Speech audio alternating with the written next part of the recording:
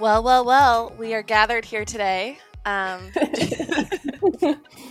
to celebrate the friendship and the living friendship that I have, best friendship with Faith Ivory. She's here on the pod. Welcome, Faith. I'm so happy to be here. I feel honored and blessed to join the Bledsoe Gals. I am so happy to have you here. Faith and I have just spent an entire weekend together, and I dropped her off at the airport last night. Romantic. And she wants to continue chatting with you. That's exactly. A high compliment. And so this morning I couldn't get enough. So we're here and we're gonna get into the past 4 years. How long have we been friends for? I think like around there. 5, 4. I don't know. A lifetime. 100. A lifetime, truly. A lifetime. I think one of the amazing things about you guys is that you guys had the truly special experience of doing your first job out of college together. Indeed. And we wanted to bring Faith on and hear about what that experience is like. What's Chandler like in corporate America? Truly, behind the scenes. And answer all questions, advertising, film school, BYU advertising program, all that kind of stuff. Yeah. Toxic positivity. Also, we're experts on that. Yes, definitely. The thing, but we maybe honestly, are that. We didn't know, but we've been practicing toxic positivity for years now. Now we're canceled. Truly, years.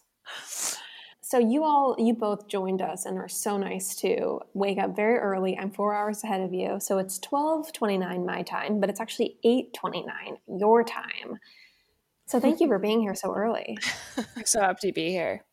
This maybe is not early, but this maybe continues on to Chandler and I's relationship of Chan being a wonderful, happy, sprightly morning person.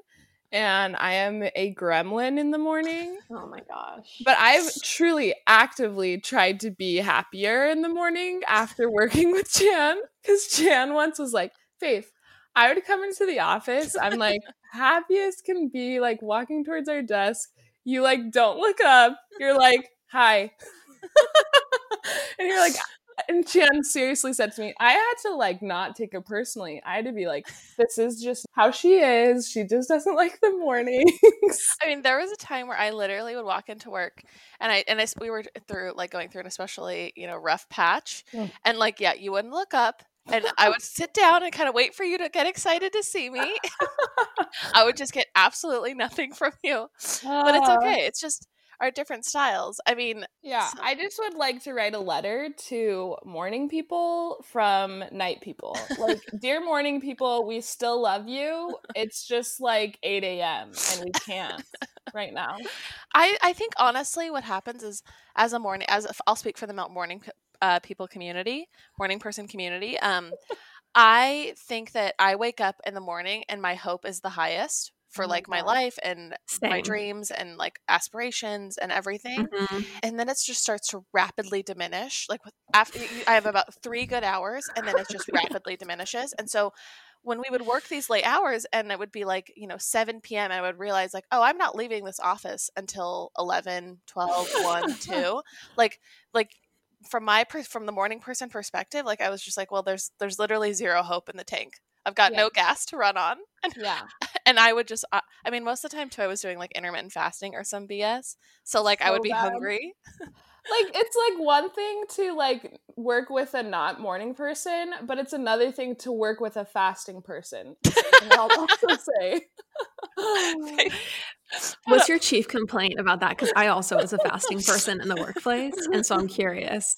I think it's like it's going to be similar to like my mood in the morning is like Chandler's mood before lunch. Right, oh my gosh. It'll be like 11:05 and I would just like be so grumpy and ravenous, and then we'd eat lunch at like noon on the dot, of course. And then I would eat and then I would be ravenous 2 hours later and unable to work. Yeah. So wait, it's fine. Can you guys speak to Faith? You alluded to this. At what point? Okay, so let's back it up. Actually, okay, let's back it up.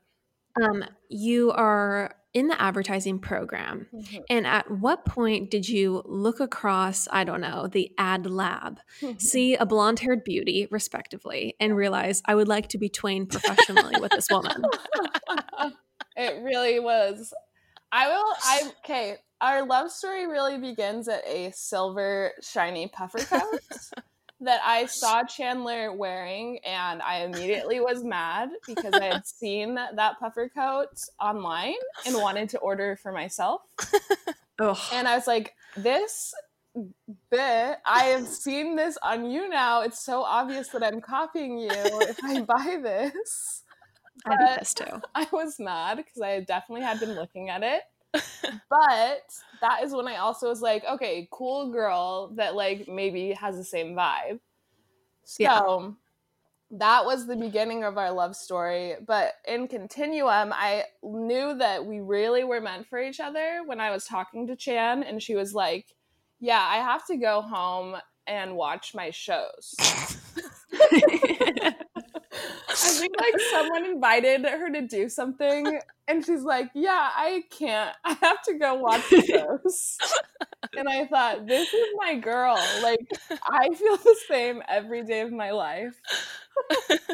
This is like pre-podcast days when she actually has to watch. You know, that's the irony. When you didn't have to watch shows, you would schedule it. And then all of a sudden, Chandler would be like, I can't record for like 5 hours. I still haven't watched the shows. I mean, I feel like I remember that time and being really mad at like our workload because it was cutting into my show time. Yeah. You know? Okay, that's what I want to know more about. So like you guys, you know, you're working a lot in the ad lab, but I feel like ad lab work, as someone who spent a semester, I don't know if you remember this, Faith, but I spent a semester potentially going to do advertising. Yeah. We get it. It's like you, which is a whole story I'll tell another time, but you feel like it's kind of like you're there working extra because you're like gonna go places in your career and you're gonna kill it, and like it's all voluntary on some level. Mm-hmm. Yeah. And I feel like you transition to then being fully employed at an advertising agency. We won't say the name of yours. We'll call it like Pull and Poe or something. Perfect. So like you're fully employed at Pull and Poe advertising, and suddenly you are working till midnight, till 3 a.m. And that's, you know, it's not like a thing where if you stay till 6:30, like people look at you like a hero in the office, Right. like you stayed late. Yes. Like, how do you mentally adjust to that? Because I think we can all agree that none of us enjoy working, period, let alone into the small hours. Yes. I'm like, I don't know. I think Chan thinks I'm a psycho because I, like, when we were in LA working together, I really actually love working. And like, Really? yes, I really get a lot of like weird fulfillment from working, and I hate not working sometimes. Faith is like a talented, like driven artist, and so when she's actually able to create like some sort of artistic output, it brings her a lot of internal joy. Yeah. Like I do not have any of those bones in my body. So like I feel like I'm just being forced to produce like to do labor, if you will. And so like Faith, like in fact, if we didn't have any projects, like Faith Chandler is felt being frustrated. so nice. This is like so healthy. Like I am not healthy. Like I'm like so competitive and this is true. evil. This is also true. So that is like my drive though. Like I really like get a lot of fulfillment in like doing like a crazy job. But I'm not saying I'm perfect. I would like to also say that Chandler recently said like, Faith, you do such a good job of like flying on the seat of your pants. Like what if you really really tried? Who knows what could happen? I was trying to say it as delicately as it's true though. It's true. I mean, Faith is so talented that when she puts in like literally like a normal or baseline amount of effort, like she does incredible work. And we were having a conversation about routine, but like I think also what was hard for us is that like, I mean, this is just going to be true at any job. It doesn't really have to do with our particular agency, but we had so many projects that were just like not artistically or creatively driven, and like that, you know, that's just going to be true in any sort of like ad. Ad Oh, go ahead, World. Jen. Sorry. And so anyway, so just because they were, I think it was harder for us. Like, it was easier for us to work super late hours in the ad lab because we were literally creating and making whatever we wanted. Like, we literally made a commercial about LaCroix. And like, when we were working in the real world, it was like, okay, time to write a ton of radio spots about avocados. And like, Well, yeah, that's my yeah. question is like, how did Faith maintain that vigor and energy when she was like doing art direction for like Allstate Insurance or something Wow. adjacent? Yeah. Yeah, like I do think I got a little shook in the real world, as we all do in your first job. I think it's just like my advice to everyone in school is just live it up, because it definitely is. And I give this advice to like, I sometimes talk to like juniors in the program, but you can do whatever you want, and so you should have fun while you're in school, but like definitely there's like a reality check coming out of school and knowing that like there is a client and they don't want you to write 100 scripts about kissing cousins. Right, they want something else. Like, we went in with the quirk vibe, which we thought like was our currency, and then we quickly found out that like people were like, yeah, actually no one's gonna buy a script where you like accidentally make out with your cousin like at a Christmas party, and that's like the punchline. But thanks, girls. 23andMe, it's like in our like defense. Yeah, it wasn't for Allstate Insurance. There was a strategy behind it. You know, it would have been amazing. Wait, that's so funny. Okay, so at what point did you realize your work ethic, it's still going strong, but Chandler's work ethic? No. I mean, Faith is going to be nice. No, I'm like, when you say like soft work ethic or like work soft, I don't necessarily relate to that, but I'm not this hoe of like, I'm the person that doesn't work soft, but just straight up doesn't work for hours in the day and then works insane, like from like 2 a.m. to like 5 a.m. And that is Chan's problem, and she's trying to help me through that. So like no shade to soft working, because like I think that's such a, I do feel that, but like then I just work like a crazy person. Well, and like I feel like we had to really have a lot of like conversations. I mean, our first year, like it's like your first year of marriage, you know, you just really have to work through some things. And we like, I think about that time and it's like idyllic, and I'll never forget it, because it was just like, I can't believe that we were lucky enough to share that like time together. But we had to have so many conversations about like our process and like, hey, just so you know, like I only feel like mentally sane if I can get like at least 6 hours of sleep, preferably 8. And so like if that means like I need to wake up and write like 3 hours before you can like start working, like that's what we have to do. And like, I don't know, it's just like a growing experience for both of us. And like what's hard, like, and this is like what I'll say to people who are in partnerships or in advertising, like I write and Faith designs and art directs, and like a lot of her job, not a lot of it, but like at times a lot of our job would be like I would have to be like writing scripts and she would be designing things. And like, I mean, you can speak to this better, but like for writing, I can't listen to a podcast. I can't really listen to music. Like I have to be like, I can listen to The National, I guess. You have to be fully engaged. Yeah. Right. And like mentally. Faith also has to like concept and like it's not like your job is like mentally less hard, but it's you can do stuff at the same time. Well, yeah, usually when it gets late into the nights, we're not concepting new ideas. We are like making the stuff that we have the ideas for.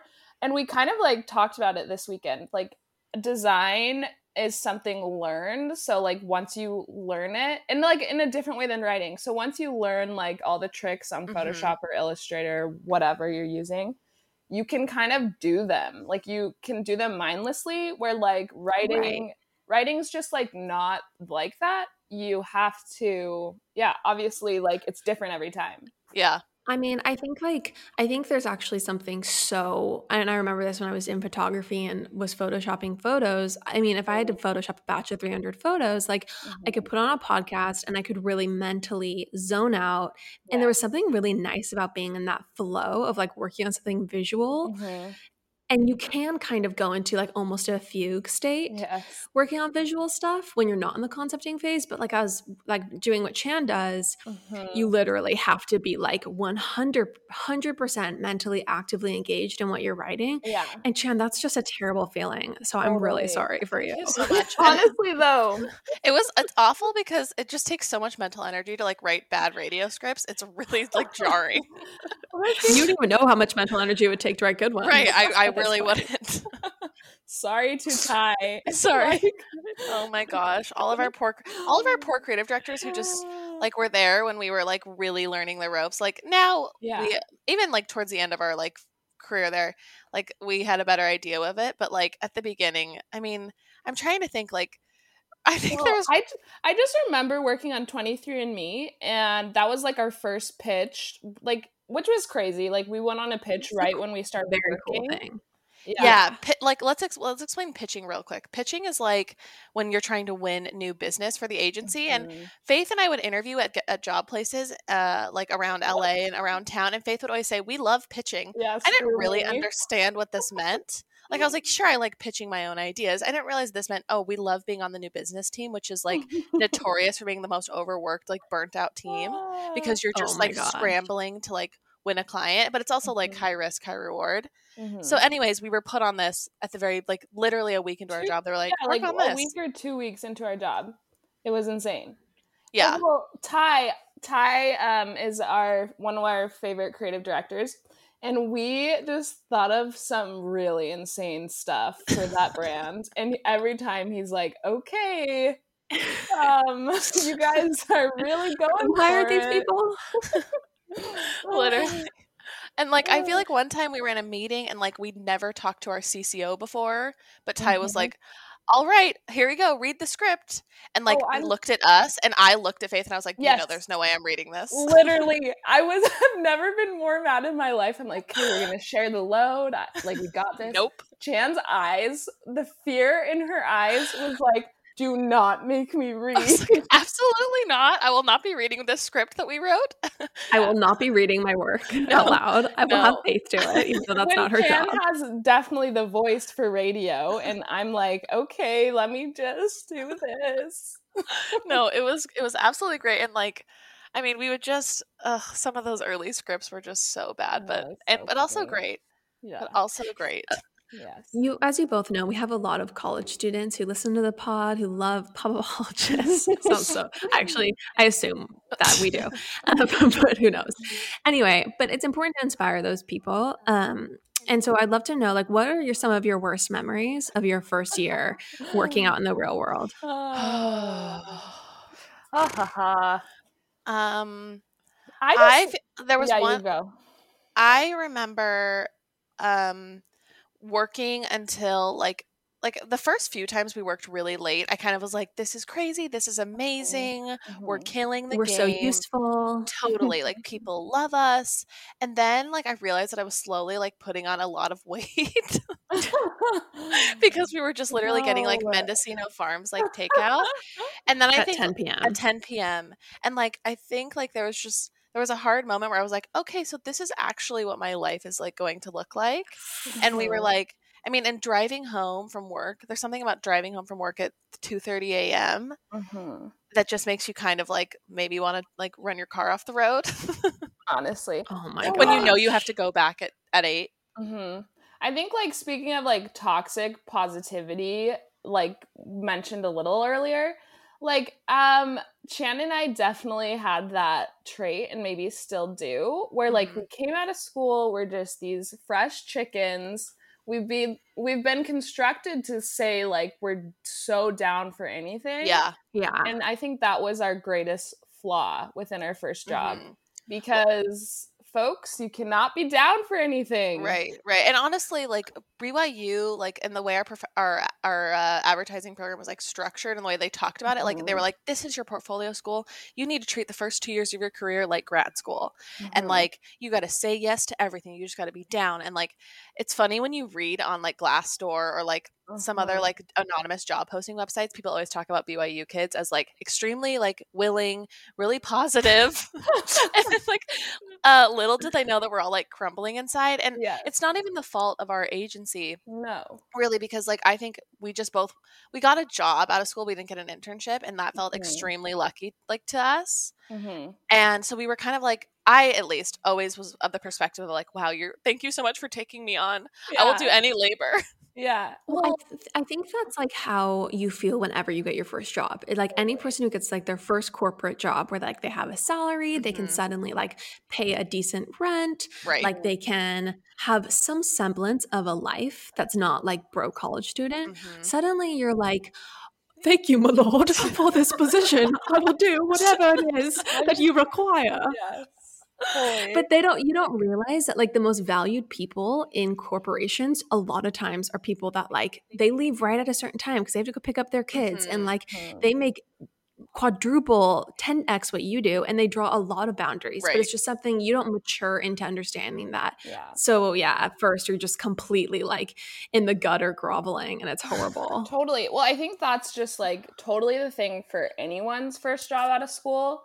You really just don't know the like boundaries you should set, and you're so eager that you just go all in. And I think Chandler and I specifically went all in to an extreme amount that like we would have performance reviews, and in the performance reviews they would be like, start saying no. Right. You guys need to exercise the power to say no. Like, set some boundaries. Yeah, totally. Because then when you like start crying in the middle of a meeting because you've been working multiple days till 2 a.m., then they're like, this person is really up for everything, but they have serious mood issues and disorders. Yes. There was like there was a small room that was like a telephone room that like it literally was room enough for one person, but Faith and I would regularly like cram in there to like most of the time cry, and like we would have to like, put our backs to the door. It's like whoever was crying had their back to the door. Oh my god! I'm very proud of crying at work though, and I support anyone. And it's a lot easier now because you can just cry at home. Exactly, it's so much easier. I feel like there was also one time where like someone was trying to get into a meeting room, like someone had a meeting booked in this room, but one of us was like in the middle of like bawling, and then they like opened up the door and I was like, like, so one of us was like, not a good time. We're like, find another room. We're fine. So funny. Someone asked in the Q&A, they said, in college, what allowed you to see the light at the end of the tunnel? Asking for a friend. So really, if you ask this question, the answer is there is no light at the end of the tunnel. It's just another tunnel you get into. Well, the light is possibly a much darker one. I will say, like, in the ad lab, you do go very hard, or like whatever thing you're in, you always put so much pressure on yourself. Yeah. And so I'm sure there's like people that are like, get me out of here, get me into a real job. But like the benefit of like at least a real job, like going from the ad lab and like working pretty like really hard and doing fun things, like, yeah, maybe it's not as fun in the real world, but like you're getting paid. Totally. I will say. I always would like, I think that's what I would go back to whenever I would have a breakdown about how much I was like, how miserable I felt at times. And I would like remind myself, okay, you can pay all of your bills. You can pay like for your life. You get to like sometimes buy yourself fun things. Like that's a new feeling. Like compared to literally when you're in the ad lab, you basically pay for, you pay for all your projects on your own. Like, it's all self-funded. I feel like the funniest thing in the ad lab going into the real life, or like college into real life, is they always were like, okay, everyone, we need you to do a personal project for your portfolio. You need to do this personal project because it shows ad people that like you are fun and you're still a human and you're not just obsessed with advertising. Little did we know, like, personal projects are what is going to keep you alive when you're in the real world. But like when we were in the in the ad lab, like I always had pop apologist listed, but it was for the record like down, like no one could access it. I just prayed that nobody actually wanted to find it. But but like I remember people always being like, okay, so do I start like, I don't know, some sort of like memory book, or like, what's my personal project? Fully, like I feel like there's such creative people coming out like into advertising, and it is hard like to get a super creative like agency off the bat. So I think really personal projects are such a huge thing. I feel like, okay, so here's the weird thing with advertising that I think is an added stressor to working in it, which is that like there are a lot of people who work in it who are like you, Faith, who are like they have like an obsession with the genre that they're working in. Like maybe they're not obsessed with creating art direction for like Shemayan Airlines, but like they are definitely obsessed with like art and doing that. And like, but I think there's also people who just like want to have like a fun, cute career and like don't want to like want to do something that's like kind of more like creative, but it's not like their passion. It's not like what they're obsessed with. Yeah. But then they get forced into this culture where like not only do they have to have the job, but then they also have to be like doing something adjacent to the job part-time. Right. Yeah. And like personally very obsessed with the industry. And I just think you're basically like forced into being a con woman or con man. And I think a lot of people probably like basically don't actually care. Yeah. And they like their passion to be like, like rowing or something. Yeah. Or just a hobby. So it's just funny because like we in school, and this is the only way you get through school. Like I don't discredit the program for doing this, but it's like a cult. It's like all you think about is advertising. All you care about are these award shows. Your celebrities are like David Ogilvy, like no one knows who the F he is, like in the real world.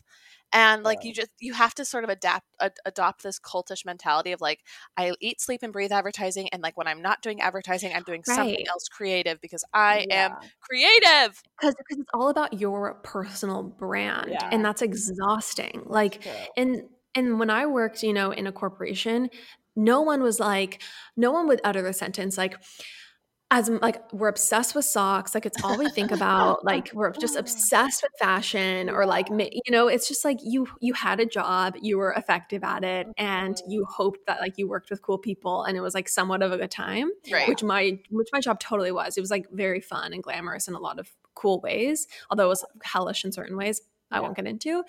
Anyway, I guess my point is like advertising just puts that stressor of like you have to like also, I guess, be like always propping up your personal brand, and it just like puts on, I don't know, it just seems like so exhausting. I guess though, like too, it's like who the F decided like our job title was going to be creative?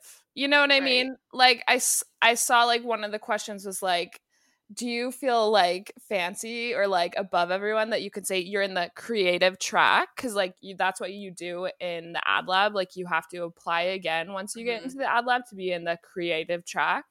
But I do think like the whole system is set up in an interesting way where for some reason like you get this clout of creativity. Like it's pretty wild to have like that be the job title.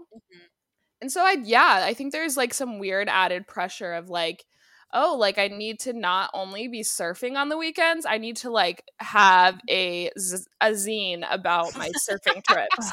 Oh my gosh. A zine. Someone honestly shoot me in the face. It's true. The amount of times I was like, well, I guess I could make a zine. Me never made a zine, can't design at all. For real. We had another question that was like, I can't find my passion. Like, I need to find my passion. I'm in college. I need to figure out my passion. And like, I think I wasted my early 20s because not wasted, but I felt like I kind of squandered a lot of time because I thought that I had to perfectly align my professional pursuits with my like bodily, like innate in the marrow of my bones passions. Like whatever I did, it needed to also like run through my veins. And that is just so incredibly unrealistic. And like if I have any advice to anyone, and I know this is like the question for you guys, but leave it to me to take over.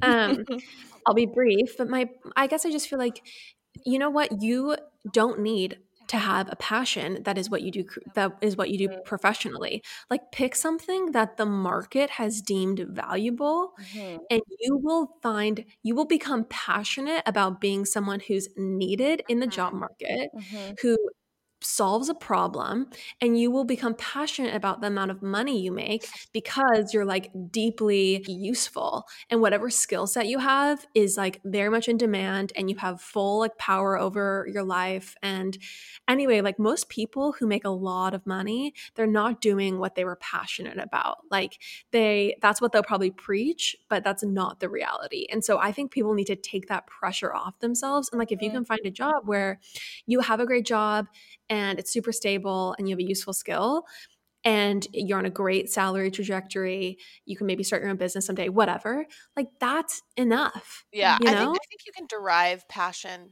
like from a bunch of different things. Like I don't feel like I'm like this person who's like needs to write by candlelight like every night in order to like exist.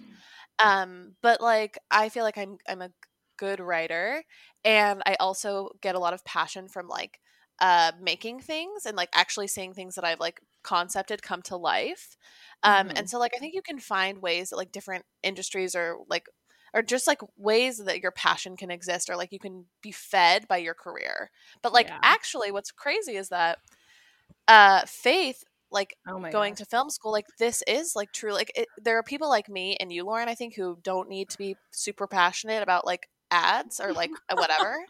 But like Faith is now in film school, and this is literally what she was born to do. And so like I don't know if you can find if you do feel like there's an arena that you feel really called to, like because I do think that Faith has always felt called to this like vocation, but advertising was like made more sense like at the time, and it was just kind of like what she was doing, and she was also really good at it. So it's like, well, do I leave something I'm good at to try something else?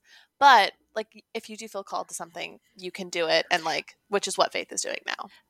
But if you don't feel called to something, you Yeah. don't need to manufacture Well, that. Definitely not. You know? Yeah, I agree. And here's what I'll say about like maybe I am like seen as following my passion.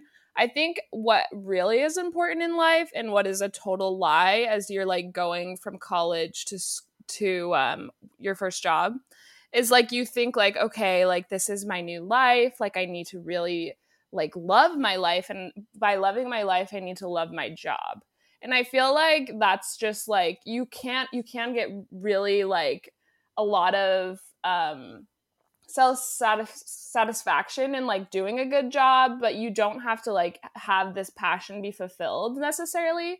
I think what I learned in advertising is like you can be passionate about things, you can follow your passions, but at the same time, like you need to have a well-rounded life. Like you need to like maybe like your work career, but like honestly, if your work is your life, like you lose out on so many things. Like you lose out on like great relationships, etc. Totally. You know what I mean? Or even just like finding something that you like to do outside of work, because like you can't really be like, maybe you love like running, don't relate to you, but like maybe you love running, and like that can't really be your job. You know what I mean? Like, so I don't know, I feel like it's more about like trying, like you can be passionate like about anything if you like really set your mind to it, but at the same time I think it's kind of lame to be like really passionate only about your job. Yeah. I think you should be passionate about like your life, you know. Yeah. You can be passionate about taking 5-star vacations, and maybe like you find a great career that allows you to do that Yes. 5 or 7 times a year. Yeah. And it's like moving along. Like let's just take this burden off of us that we need to Totally. become like paid rich sculptors to be fulfilled. And also it makes you bad at your I feel like if your passion and your like happiness is so tied up in your job, it makes you like sometimes a bad employee, because if you're, you know, projects are going to fall through, clients are not going to like your work, or you're going to like be on a really boring assignment, like it makes you like a bad employee during those times, because you just can't like tap into any sort of motivation if it's the only thing you're passionate about. But if you have a more like hands-off, like slightly more apathetic approach, it's like it's a good thing. Yeah, I think if you're like 100% in on like your job, and I think definitely maybe I'm getting to that point, but at the same time I have to like take myself back and be like, okay, no, like this will make it miserable, and like I like doing these other things. So it's always a balance. Faith Okay, is I going to have be a famous 2 director, by the way, everyone, one day. No. Or sorry, Production designer. Production Excuse designer, me. but I kind of have a feeling you might also direct it. Faith, with our Patreon, we might actually be able to afford you to creative direct our next photo shoot. I would love to. Oh my gosh.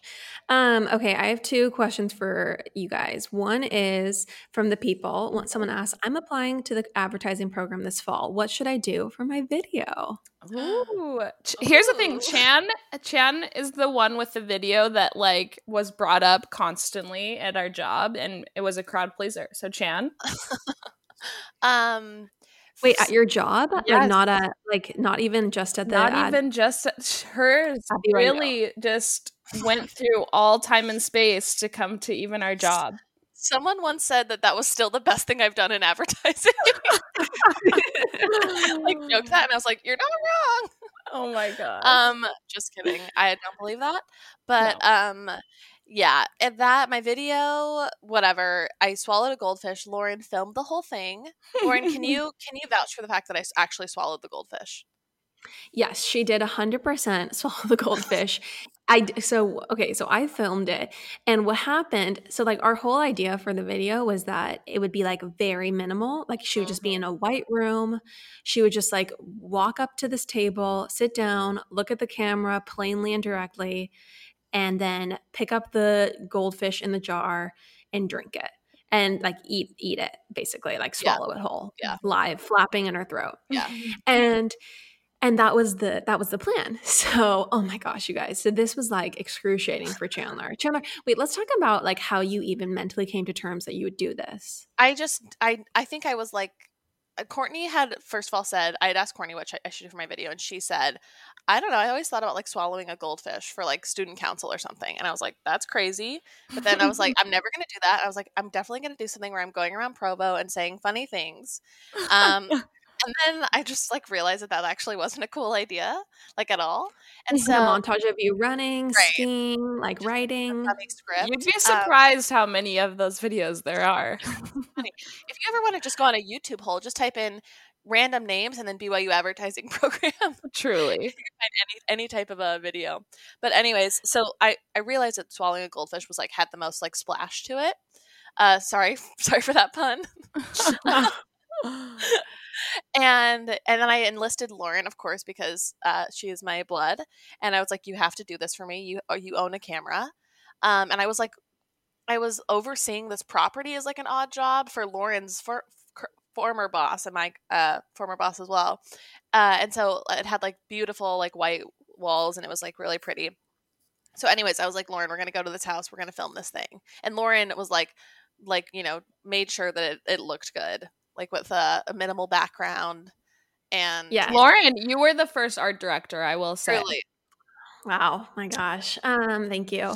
So yeah, no credit on that video to this day. But anyway, so we get there, and like Chandler, I guess Chandler, you just accepted that you'd be able to do it. Like right. You're just like, all right, this has been done. You Googled it. You're like, it's safe. Yeah. It was I'm just going to bite the bullet. I really was like in a state of like, I have to get this video done. Like this is like just the next step in the process. Let's just move through it.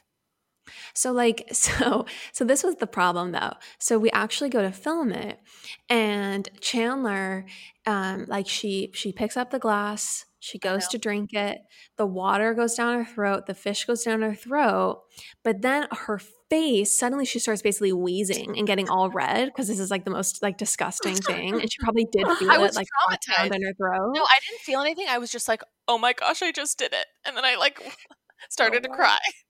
And that was not my vision for her video. Like my vision was that she would very coldly and quietly and just like silently swallow this goldfish and then look back at the camera. Like that was the vision. Yes. So I had to like show it like basically in the editing, we had to like really slow it down, the part where the goldfish went in her throat, because I only had basically like a 0.1 second of that. And then after that, immediately she like begins writhing in agony.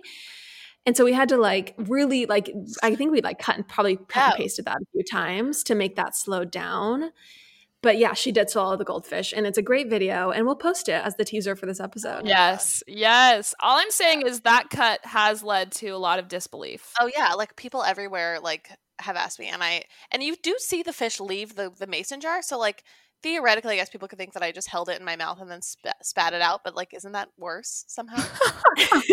Truly. Oh, really? So people like notice that cut? Yes, people notice the cut and they say, "Did you really do it?" Yeah. Oh my gosh. But here is what I'm going to say for people making a video. A key thing that like I would say to anyone is like, don't say you're creative and say like, all these things I'm good at and walk around Provo, but like show you're creative. And I feel like this like very stoic goldfish murder was just like fun and like showed Chan had like a fun, like funny, like idea, you know? So something like that. Exactly. I mean, that's the classic rule in writing from, I don't know if you remember this, Faith, but I used to be a poet. And, Yes, I do remember.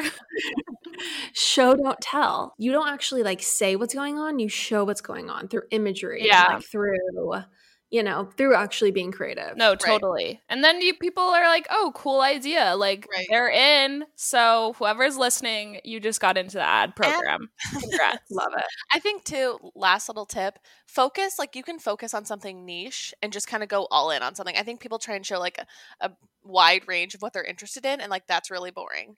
Like focus on one cool thing or one thing that's like really weird or quirky about you. And well, also, I just feel like, oh, go ahead. Yeah, I also would say like I feel like a lot of them fall in the really bad place of trying to be funny. Mm-hmm. And so like if you're not like camera, like it's way better to do something cool than it is to be like super funny. Right. Like that's always a thing. Like you have to remember. Yeah, go ahead. Sorry. Yeah, just do something like cool and interesting, because funny does not read like more than half the time with those videos. The people reviewing your videos are like, no offense, love our old professors, but like it's like 5 white dudes. Love them all, but they're great.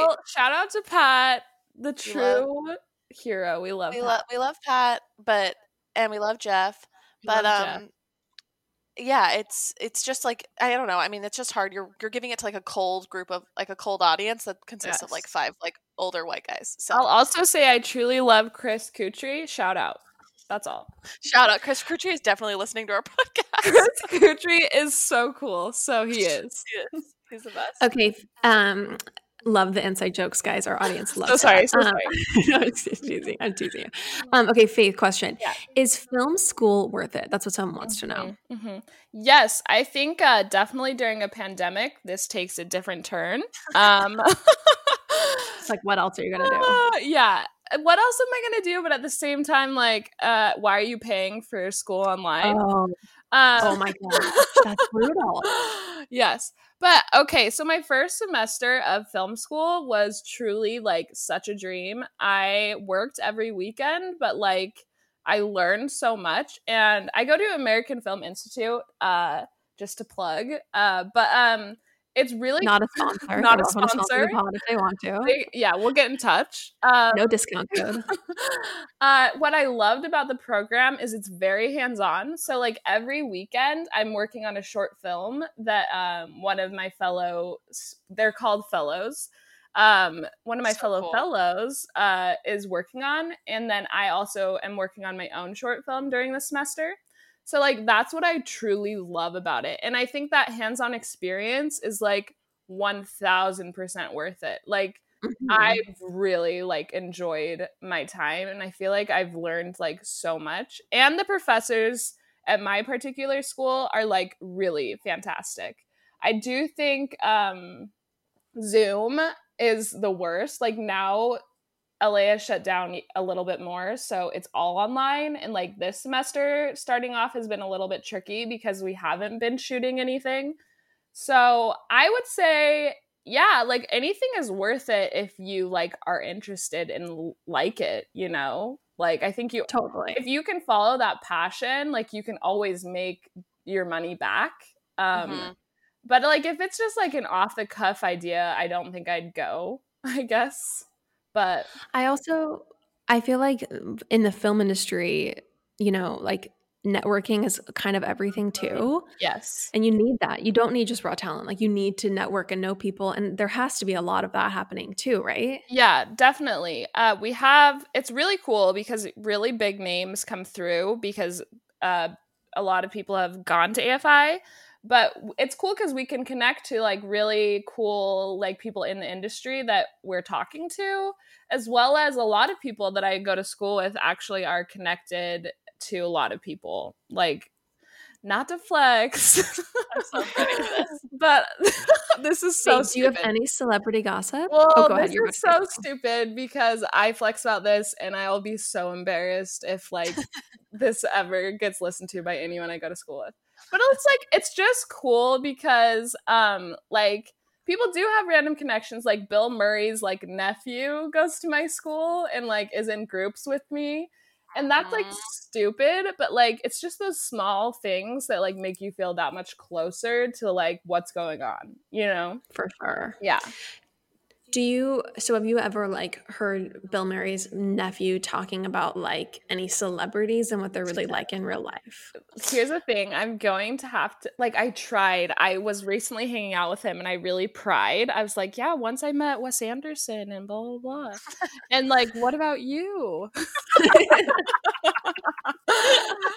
What about you? I literally, it was like that. I like was almost embarrassed. But yeah, he didn't quite get to it. So I'm definitely gonna work on getting more tea and I'll funnel it straight to you guys. Thank you Okay, so much. please. Yeah. Thank you. Yeah. Okay, totally off topic, but someone wants to know if Faith, if you were kicked out of EFY. Okay, I am so glad I can be back here to clear my name. Because on the pod, Chandler did tell my deepest, darkest story and secret / something I brag about. Yes, I was kicked out of EFY. Oh my gosh. So you're not really clearing your name. You're like fully Here's imputing the thing. I want to clear my name of like Chandler said that I tried to make her steal something. And I also wanted to clear my name saying like, oh my gosh, yeah, what was that? Okay, we are in Switzerland. I am very bored. When I get bored, there's a side of me that like really is just really kind of wild and more wild than Chandler for sure, because I'm just like begging her. I'm begging her, steal this plastic display steak. Okay, that is hilarious and bizarre. It's so stupid, but it was so stupid. And I was actually, it was a test more for me because I'm like, Chandler, like she's edgier than me. Is she really? And that's when it said, no, she respects authority. She respects the law and she will not steal the steak. I'm not trying to go to a Swiss prison, okay? Yeah. So, okay, but I did get kicked out of EFY. I did go to EFY in St. George, and so my mom was particularly pissed when she had to come drive and pick me up. How does one even go about getting kicked out of EFY? Honestly, like, it's so wild to me because like Chandler loved EFY and went like 100 times. And the fact that I went once and got kicked out was like a question for me, like, should we be friends? But like one gets kicked out of EFY by like having the worst attitude, not ever getting asked to dance at the dances except for the counselors, continuing to try to rally a group of young folks to go to Del Taco at 3 a.m. Okay, there it is. Continuing to have the counselors chase after us on the border of the St. George College, and us continuing to run. Okay, so it was like basically you trying to escape. Yes. A prisoner. Yes. And they were like, let's just let this girl leave. Yes. Let's call her mom. At this point, they saw me as a bad egg and they saw me as a bad influence. And I take it 100%.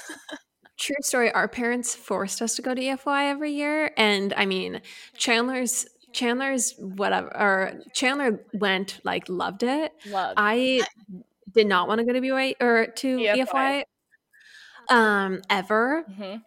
And so I was with you. I had the worst attitude. I acted completely above everyone who I was, was forced to be in like some corny group with. Yes. Like I hated every single minute. Thank you. But I'm such a rule follower that I never got kicked out. I just basically got like no new friends from the experience. Well, I'm so glad that like I can relate to someone in the Bledsoe family now. You guys, like, that's relieving. This is making me seem less cool because I like it so much. This is what's like honestly my favorite part about Chan is so cool, but it's just like shocking how like how much she loves EFY and how much she will never like do anything that is against authority. So Chan's just so deeply social that to her, like a full week of hanging out with gals, like doing like sitting in a circle on the grass and like playing games and like going to dances and stuff, eating together all the time, like that's hog heaven. Like she would do so well in like a prison with a lot of activities. Yeah, they're like, okay, next Wow. we're going to do this. And she's like, I'm in. We're doing icebreaker Totally. games. I'm like, I can't wait. Yeah. Like, what is the best thing you've done this summer? Oh my Oh gosh, so good. So good. Oh, Laura, are there Okay, any other any questions? other questions? Okay, someone asked why did you go to BYU? Hold on. Why did you go to BYU? I did too, and honestly now I'm a little embarrassed. Mm-hmm. How do we feel? Faith, can you respond to this? I'm going to say, don't be embarrassed. Like, Yeah. I think it's awesome. I think it's a great school. Obviously, I think people grow and like think of different things and have different opinions after going to BYU. But I think I never wanted to go to BYU. I wanted to go to UW, but my parents actually were mission presidents, so I'm pretty sure that's the only reason why I got into BYU. But once I got in, I didn't want to go. I ended up going. Freshman year was the worst. And then after, I found the ad program and I loved it. So I think it's really about finding your people at BYU. And Yeah. I think if you don't do that, it's definitely hard. Mhm. But I really felt like I love my program and it was small. So I felt like a community there. But I think it's hard sometimes to find community at BYU. My older sister, Mary Kate, like hated it. Like to this day, she should have never gone. Oh, really? Yes, which is like such a different experience for me. So I do think like everyone's experience is different, but I really loved BYU and I'm not embarrassed. Proud. Okay.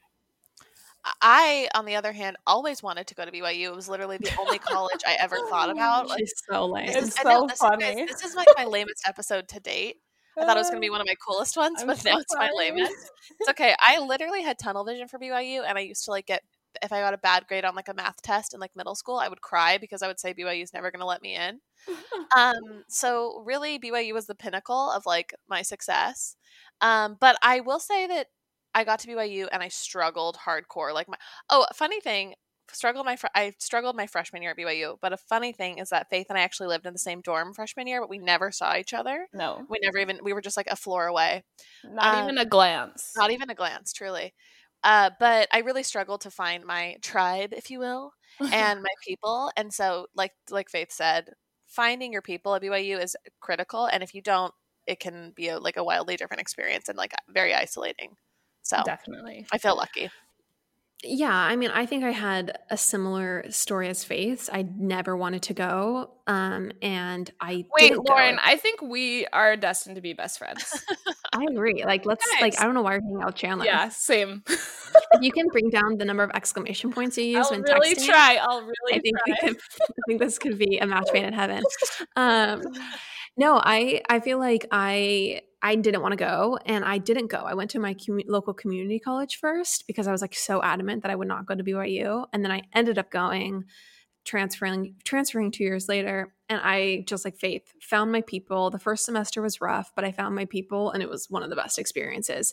So feeling embarrassed, I would never feel embarrassed that I went to BYU. I would think if someone thinks BYU is embarrassing, that's because they don't understand they don't understand it, because BYU is actually, my experience, it was like, so the education is so phenomenal, and It's the it was Harvard of just the excellent. West. The Harvard of That's the not West. accurate. The Harvard But, of the West, everyone.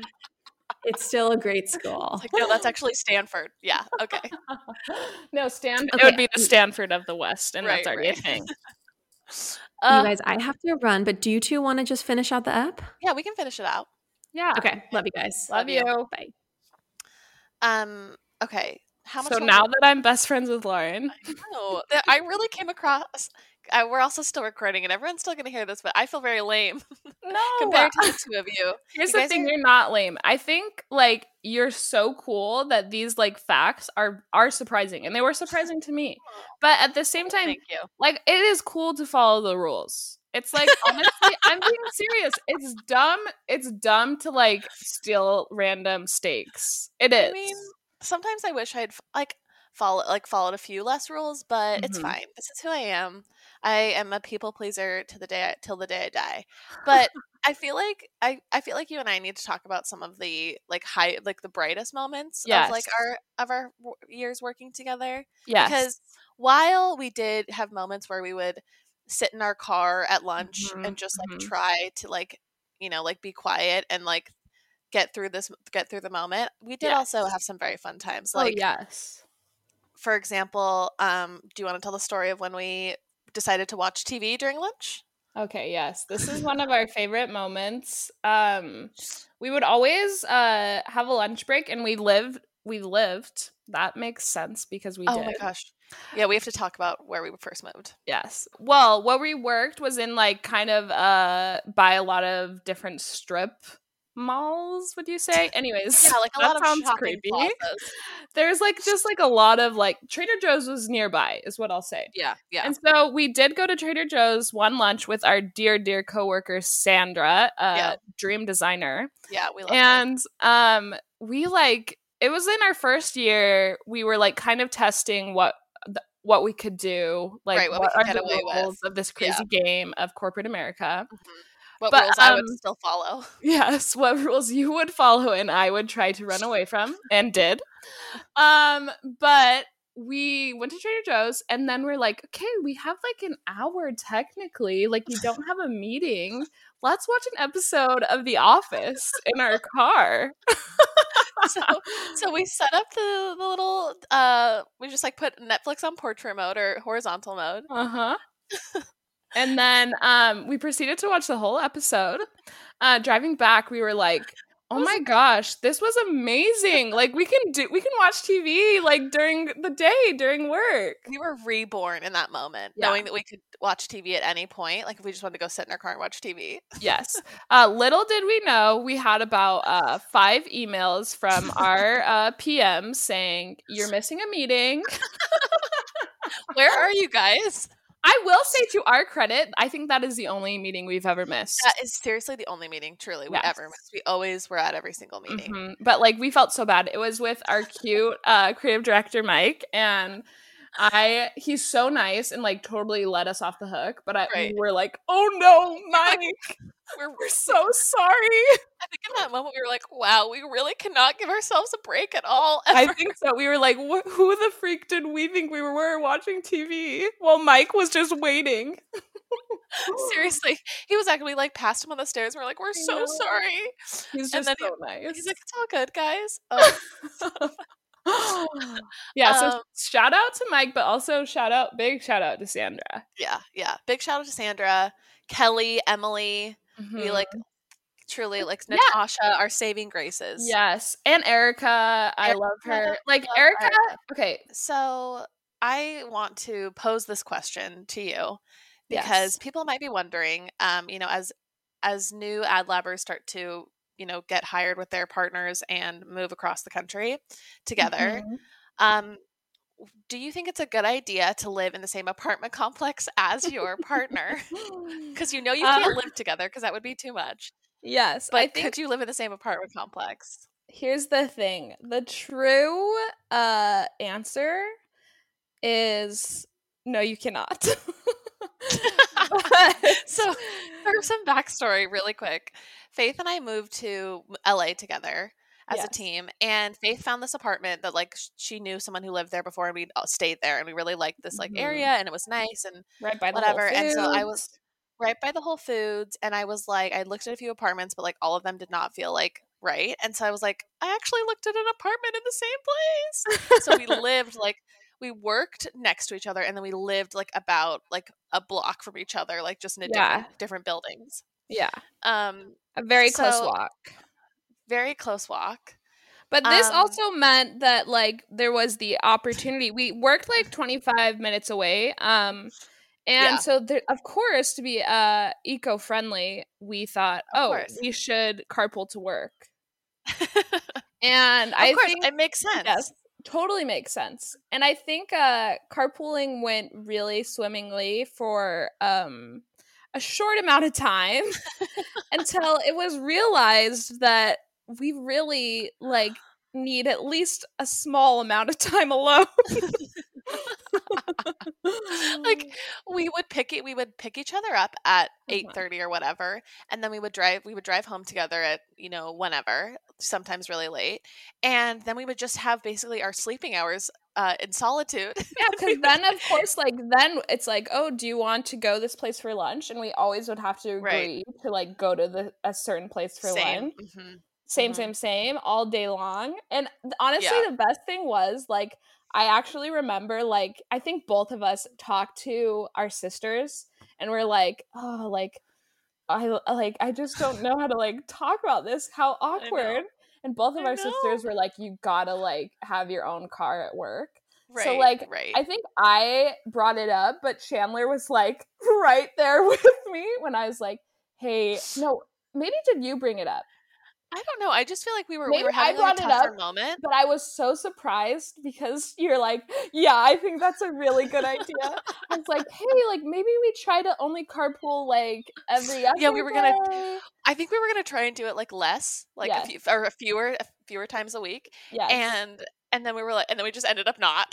We're like, there's no way. Honestly, I think the fact that I'm such like not a morning person too had great effect on the carpool to work, you know? Right. It's I mean, yeah. It was fun. It was fun for the first bit, and then I think we quickly were like, okay, we need to like have our own like literal mental warm up for the day. Yes, it's so alone. True. Yeah. And we've never been happier. And like a lot of times we get on the freeway at the same time as each other. We like coming home, like could play songs to each other. Like maybe not the most eco-friendly, but I think like that is a good tip if you are a creative going out into the big ad world. I think like we went out and we were best friends, so it's like definitely a different situation. So maybe if you hate your partner, you can carpool. But I still think you go ahead.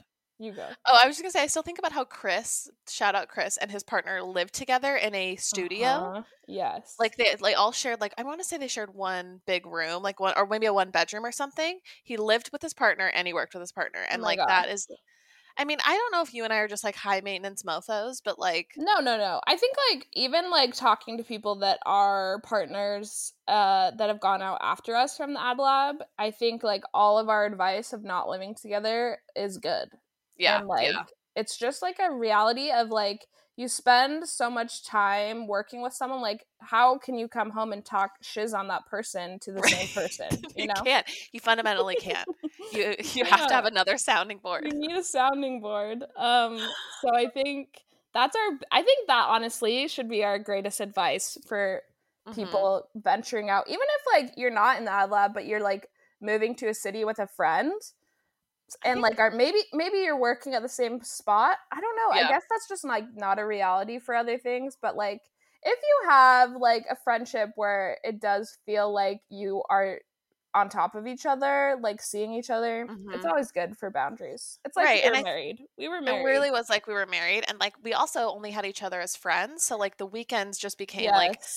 I mean, so honestly, I think this podcast is advice to marriage. This is a marriage podcast to help married couples. Like, don't carpool, you guys. You don't have to do that. Honestly, just give each other some space. Yes, that's our advice. As people who are happily married, very happily, and are still happily married, but just living in different cities.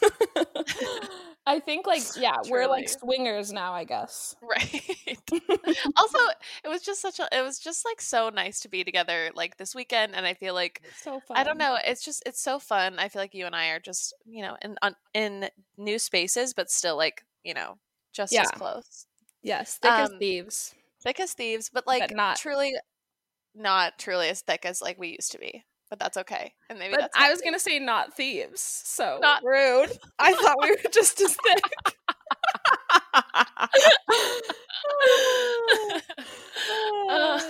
We're just as close. We are. Just as close. Truly. We're just far, but close. Yeah. Yeah.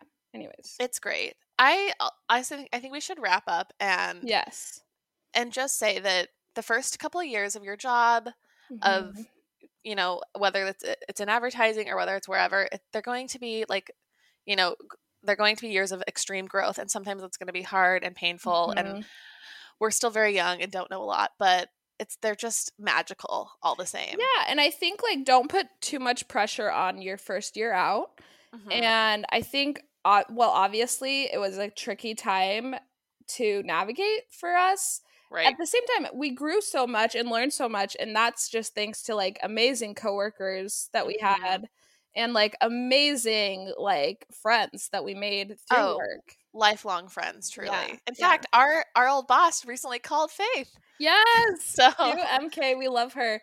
And like honestly, I don't know why I want everyone to know this, but Erica is a design director we worked with, and she was a tattoo artist before she was a designer. And I felt so close to Erica that I said, okay, fine, I'll let Erica give me a tattoo. Oh my gosh. Wow. Yeah. So you're going to get a tattoo? Like, no, I'm never getting a tattoo, but like I've literally, when Erica told me she's just such a talented artist and like such a cool person that I was like, I will let you give me a tattoo. It will be my honor. Not even like I'll let you. Like I will feel so special if you do it. That's how I felt. What if you got a tattoo that said Pop Apologist? Okay. And then it came full circle. Okay, full circle, Pop Apologist. But sorry, on that tangent, literally there's so many amazing people that you'll meet like in your first job. And I feel very lucky to have met everyone that we did. Totally. I think some parting advice, set up your 401k because Faith and I both forgot. So set that up. I thought you did it. I thought you did it. Oh my gosh.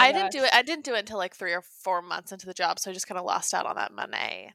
Oh, I never did it. And I now am going to school and have student loans. So we're doing great. And honestly, it's fun to have work crushes. So that's, we're big advocates for work crushes. Don't tell your creative director you love them.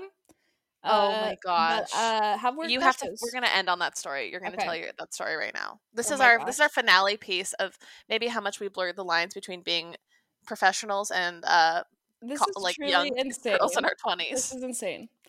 Okay, so this was a dark time for me, but something that will be the funniest story of my life for many years to come. I had a really great creative director, and Chan and I had these 2 creative directors they're just like very nice guys and cute, nice guys. They're also very cute, whatever. But my creative director, I won't name names, but he moved and was working freelance even before, or not freelance, from home in a different city. So when we would have reviews, like it would be a little bit sporadic because he wouldn't be in the office. And so one day he comes back from I think Texas. Where he lived. Where he lived, Texas. And he texts me just like off the cuff because like I didn't have super scheduled reviews because he didn't live in LA. So he texts me, he's like, hey, Faith, like, I'd love to check in and just chat about things and come by my office whenever. So I text him back. I'm like, oh my gosh, yeah, for sure. Let me come in and we can chat. Faith goes into the office. It was such a great meeting. He was so nice. He was like, okay, like, let's try to figure all this stuff out for you. I was kind of going through like a weird like time where I was trying to like, I feel like I don't know. I just wanted to be on certain accounts and I wanted more attention, I guess, because he was kind of out of town. Right. You were missing his mentorship. Yes. Yeah. But then he like totally set me up, like had people check on me, was so kind. And he's like, yeah, maybe you can talk to this person and like, you'll do great. So I'm just coming off that meeting feeling great. Chan was out of the office, like probably on a radio record or something. Oh no, I was in New York. I was like on vacation. Okay, well, I was trying to give you some credit. Oh, thank you, but I stole it for myself. She was out of the office, and so I'm like, of course, gonna text Chan how it went. I go down to my phone. So I also want you to know the location of my creative director's office is in a glass office, like right in front of me, so I can still see him. I go down to text Chan and I'm like, Faith also doesn't save numbers on her computer. She wasn't at the time. No, I was not. So I go down to text Chan. I'm like, oh my gosh, had such a great meeting with and then I proceed that text with, I think I'm in love with like fully like that's not even casual, like, oh, love. It's like, I think I'm in love. It was, with- I am in. Oh, I it's just said his name, also, so screw me. But anyway. we'll bleep it out or whatever. She said, also, I'm in love with so-and-so. Also, I'm Exclamation in love point. with so-and-so. Exclamation point. Then I'm like, oh, whatever. Keep going about my day. Then I'm like, I have a weird feeling. I look at my text. I see, you did not just text Chandler. You just texted your creative director that you love him. It makes me like sweat. Literally, immediately, I was like, oh my gosh. I can, the horrible part is I can now see him in the office and he hasn't read the text yet. And I can see him like with his computer. And I had thoughts of like, okay, go in, like take his computer. Right. Go in, immediately tackle him to the ground. Do whatever. Throw the computer like out the window. Yes. But like, of course, like I'm just like, okay, you're digging yourself deeper. So he hasn't read the text yet. So I just continue to dig myself deeper. And I'm like, oh my gosh, I meant to text that to Chandler. You're so great for the team. Thanks so much. Go team. Like a million, just like digging deeper. Like maybe in my head, I'm like, okay, I can get this like conversation like away from like from like romantic. I want to marry him. Yeah, I'm in love with him. Yeah. So really went hard. Then I watch him as he looks down at his computer, laughs, like just starts laughing so hard, then doesn't reply and doesn't say anything to me about it ever again. Did you guys never talked about it? No. Okay, right. No. I think that's perfect. I think that's absolutely perfect. No, and it was so awkward. It was even so awkward for a long time after. Truly. I mean, I think he's a great guy. He's he gets it. Yes. Also, like they were really, they were great to us. Yeah. So we so I'm sure they appreciated it. Love you. That's all I want. Oh my gosh.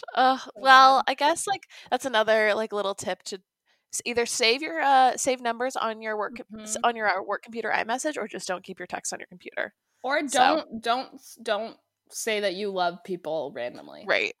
Yeah, or just like maybe try and keep it actually professional. Yeah, be professional. If you can't, if it's hard for you to be professional like it was for us, just don't keep your text on your computer. Quit it with the exclamation points and don't say love in any more texts. Don't say in love with ever. Yeah, no. Well, I'm so happy you could come on the pod. Yes, truly. I really do feel honored to be on the pod. Well, I just love you, and I'm so looking forward to your career of fame and OMG, incredible production design. Truly. Well, I can't wait. She's going to be a star, folks. She already is a star. Oh my gosh. Love you. Love you. Bye, everyone.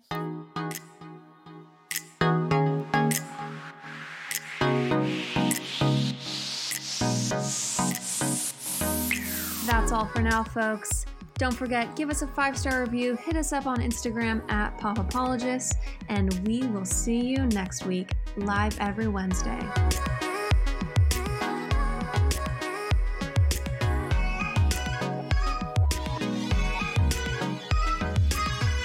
Do you ever worry about running out of interesting things to say to friends when you actually get to see them? Then we've got the perfect podcast for you. I'm Eve Yohalem, and each week on Book Dreams, my co-host Julie Sternberg and I use books to explore fascinating questions, like what happened when a Harvard professor staked her reputation on an alleged Gospel of Jesus' wife that turned out to be fake? And how did debut author Tom Lynn save the American Western by blowing it to bits? Are pigeons rats with wings or wonder birds? And what's the who, what, when, where, how, and especially why of books bound in human skin? Recent and upcoming Book Dreams highlights include conversations with Booker Prize-winning author Marlon James, Pulitzer Prize-winning journalist Kathryn Schultz, and Merlin scholar Dr. Laura Campbell. You can listen to Book Dreams wherever you get your podcasts.